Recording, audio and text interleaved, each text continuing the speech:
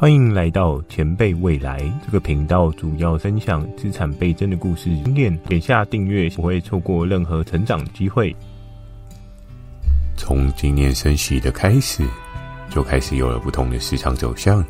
我们可以看到整个市场的洗牌也将开始有了微妙的变化。多数人开始说明未来的走向，有的人相信市场会崩跌，有的人则相信市场会越来越好。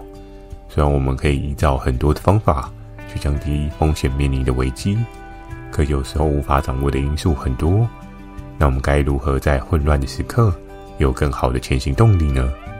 嗨，我是 Ken， 这个频道主要是跟大家分享如何迈向有钱人路程的频道，希望帮助更多人走向美好的致富道路。对于理财的方向，总是有进攻与防守的策略，就犹如一场比赛，当攻守搭配得宜，你将可以有更好的策略成效。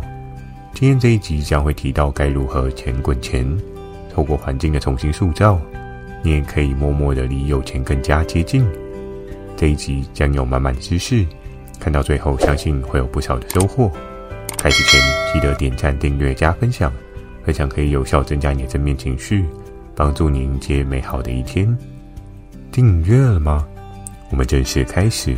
首先我们可以思考这个问题：打工一辈子可以变有钱吗？人生的过程当中，我们透过一个又一个的选择，决定我们的人生剧本发展。每次的关键点都将会带给你不同的视野面貌，在于你是否真正的下对了决策。而作为一个上班一族，是否可以真正变有钱，确实值得我们一同思考。人生并无绝对，每个人都有适合自我的人生打法，并非创业就一定最好，而打工则就是低人一等。我们也可以看到台湾电子新贵水涨船高的薪水一年比一年厉害，又或是大家所耳熟能详的航运公司，在疫情期间反向操作，改变了所有人对他的看法。所以找到适合自己的路最为重要。我们先以打工作为切入点，当你替人卖命就无法变有钱吗？在于你所属行业市场竞争度高低。如果位于市场的稀有性，那薪资想必可以比同辈优渥许多。每年的年薪可能会是别人的好几年，而时间价值的筹码放大，这就是靠这样去建立起来，并且拉出与人不同的差距。所以我们可以看到许多学校的思路，多数都是以这样的成功范本为主，透过学校知识的传达，却在对应的专业上有所提升。可惜的是，多数人并未去评估对应领域未来的薪资可能，以及市场人力对应稀有性，所以出社会将会长时间的面临低薪，因为你的时间没有别人有价值，那就更难比别人更好。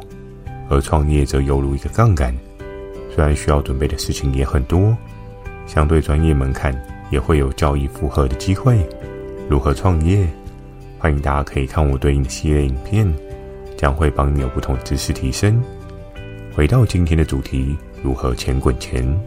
不论金融海啸危机来临与否，最重要的还是你有技能去把资产再次放大。我们可以看到有钱人失败过，可也有不少的人爬起来过。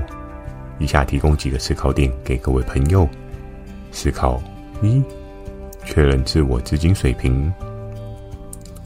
在放大资产的过程中，我们可能会急于找到速成的方法，这件事没有不对，只是没有打好基底，变有钱的几率将会减少许多。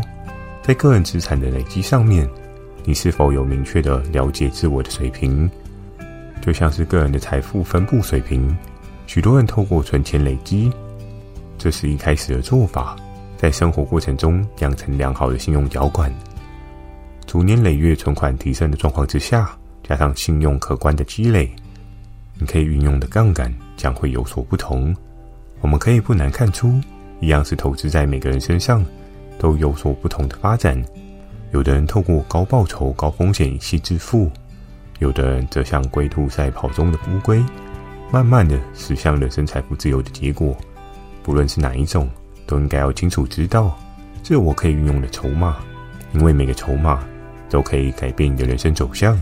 就像是个人的信用价值，平时如果没有好的时间积累，但如果金融海啸大好机会到来，你就很难有办法得到超额的资金来使用操作放大自我资产。所以平时的积累很重要，定期的检视自我的资产，你将会在2022更快速的变有钱。思考2，小金额测试。每个人并非天生就很厉害，或许少数的天才例外，不过多数人都必须透过学习去将对应的技能提升。就像是对于金融商品的操作，如果你没有试过怎么样趋势操作，又或是连简易的下单过程都不知道，那当机会来临时，在消耗时间学习，或许你已经错过一生中最重要的致富机会。所以生活中的小额测试将会是你对于技能强化的小额投资。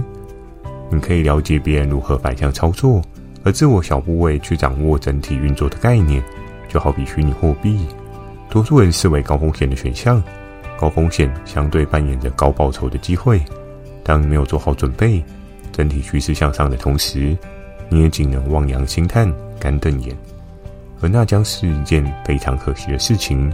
所以小金额的投资，了解运作，对于如何钱滚钱，至少你已经有了进场的门票，接续机会来临就可以准备捡钱了。思考3，财富需要时间积累。许多人都能够理解复利效应，可惜的是，不是每个人都能够真正使用。在于资讯爆炸的年代，许多人都更加无法有耐心等待收获，而是希望今天栽种，明天收获。我们可以看到以往的农业时代，没有透过辛勤的耕耘，是没有收成的机会。所以对于如何钱滚钱，我们会需要抓出一个人生的变有钱长线计划。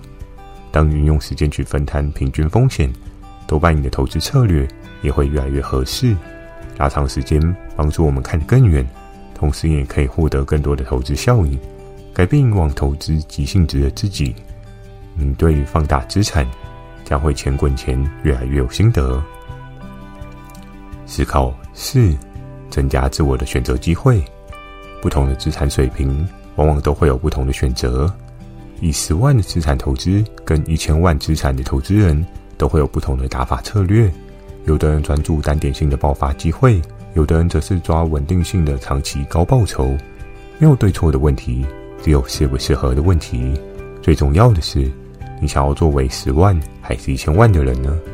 当你有更多的资产水位去做选择，对于看待事物的价值也将会改变。所以透过财富的持续投资，你可以运用工作上的薪酬提升，又或是小额投资尝试的结果，让你更快的增加自我的选择机会。如果你的选择机会越来越少，这会是一个可怕的警讯。